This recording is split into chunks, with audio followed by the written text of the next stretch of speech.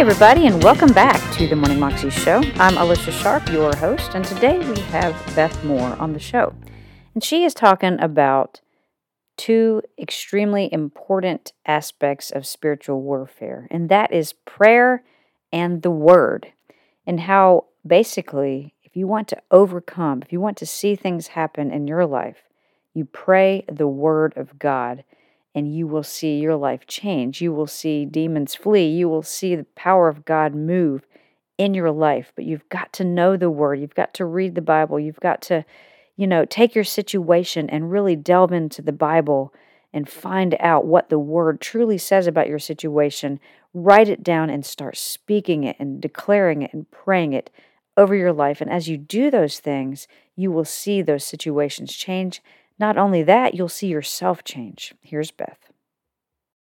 What I am about to share with you is the most powerful thing I have ever learned in my warfare and to build up and edify my own soul, without a doubt.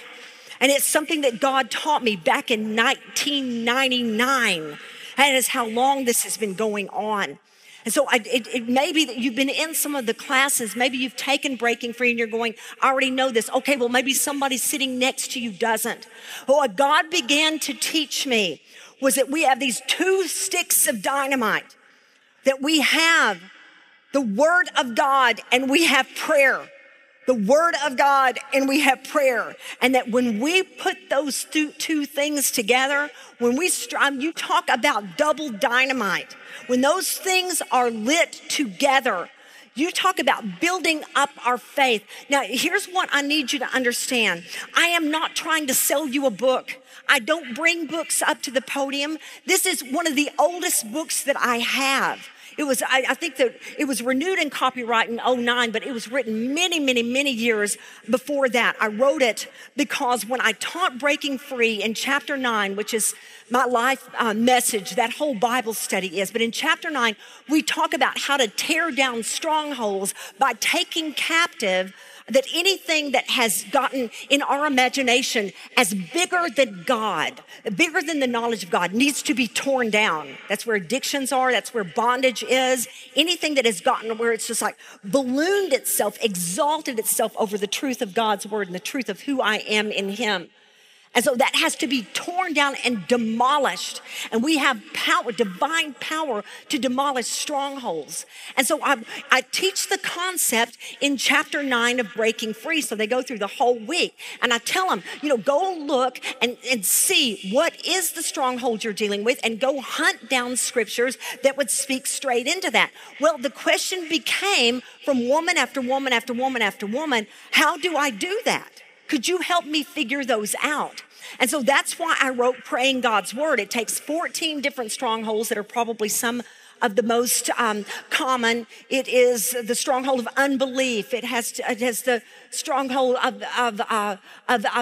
different kinds of eating disorders. It has a stronghold from having been in sexual strongholds. It's overcoming depression, overcoming rejection, overcoming deception, overcoming pride, you name it. But it's the concept. In those days, I could send them to a concordance, but I couldn't do what I can do with you today. You can do this. You don't have to have it. You can do it, but listen how to do it. All you do, you go to something like Bible Gateway. So your situation is what? What are you dealing with? Is it sexual temptation? Okay, go. You're going to go onto some kind of search site like Bible Gateway. You're looking for a keyword study where it says, what keyword are you looking for? You're going to put in some keywords that would help you find it. You could put in holiness, purity, where you could put in the word sexual and see what would come up. And you would see scriptures that would go with that topic. Anything that would be near it where you're bringing it up, and it's going to tell you, you choose your translation, it's going to tell you every time it's there. You print that baby out and you turn it into prayer. You turn it into prayer. Okay, so you're putting those two sticks of dynamite together.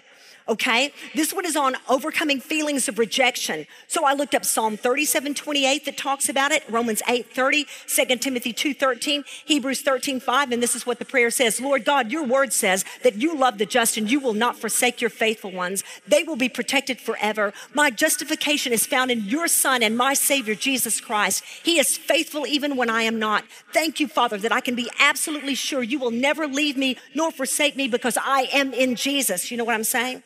All right, when you do this, okay, say for instance, you're really worried about a kid, that you've got a young adult that is going really far from the faith. You know what? Go into the scriptures. Where are some pictures of some people you hope he would become like? Samuel? How about Apollos? How about several others that you can think of that you think, I mean, I would like to pray that. Oh, I'd love for him to be a Caleb or a Joshua. Start going to some of those scriptures. Turn it into prayer. Lord, I pray that he'd have the word on his tongue like Joshua, that you give him a heart, that he would have an unusual spirit in him like Caleb. You know what I'm saying? Anybody getting this with me? Because what happens here, nothing is, oh, I'm wanting to come off the stage so badly, but you won't even be, okay, listen. Nothing is more exhausting than long-term prayer. I mean, when you're just like, man, I've been praying for this dude for 5 years. Some of you have been praying for your husband for 20 solid years. What happens when we use the word is it rolls the burden onto the word. It's like, Lord, you know what? It's your responsibility. That's your word. You said it. Go do it. It's the most freeing, wonderful. He's going, thank you. Because I'd love to have the freedom for you to get out of my way and let me to your person. Because you're so all over your person trying to be junior Holy Spirit to them, I cannot even get to them. So when we pray the word, we're rolling all the responsibility on it. You get to the end of it. I like to stand up when I do it. I like to stand up. I like to scare the dogs under the bed. I really do. And when we do, I mean, we can feel it. And instead of coming to the end of our prayer time, and we just prayed that for the 300th time in the last couple of years, and we're just exhausted in tears because he's not going to do it anyway. Instead, we're completely energized by the word.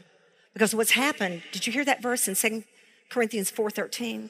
It says, with that same spirit of faith, that word spirit, breath, with that same spirit of faith, according to what has been written, I believed and so I spoke. We also believe and so we also speak. Listen. Belief, faith, it's like taking in the breath. When I read the word of God and I believe it, that I am chosen, I'm accepted in the beloved, I have been graced with lavish grace, and this is all coming from Ephesians chapter 1, that I have been redeemed, all of these. When I believe it, when I read the word of God and I believe it, I'm inhaling it like a breath. When I then speak it, the power of spoken words, it is like holy CPR. I'm breathing it in, I'm speaking it out. I'm breathing in, I'm speaking it out. I'm breathing it in, I'm speaking out. I'm breathing in that Jesus says, as my Father has loved me, so do I love you. Now abide in my love. Okay, I'm going to believe that. So in believing that, I'm going to breathe it in. And you know what? I'm going to say it. I'm going to say to Jesus, you know what? As your Father loves you, you love me. Girl, if that is not power, I don't know how to show it to you. That changes everything. It changes everything. That was Beth Moore, and you can find that on YouTube if you search under Pray with Power, a quick word with Beth Moore.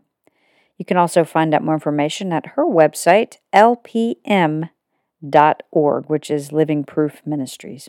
Hope you have a wonderful day today, and that you do go read that scripture, find it, and pray it over your life until you see your life change so that you can live a 320 life. God bless you.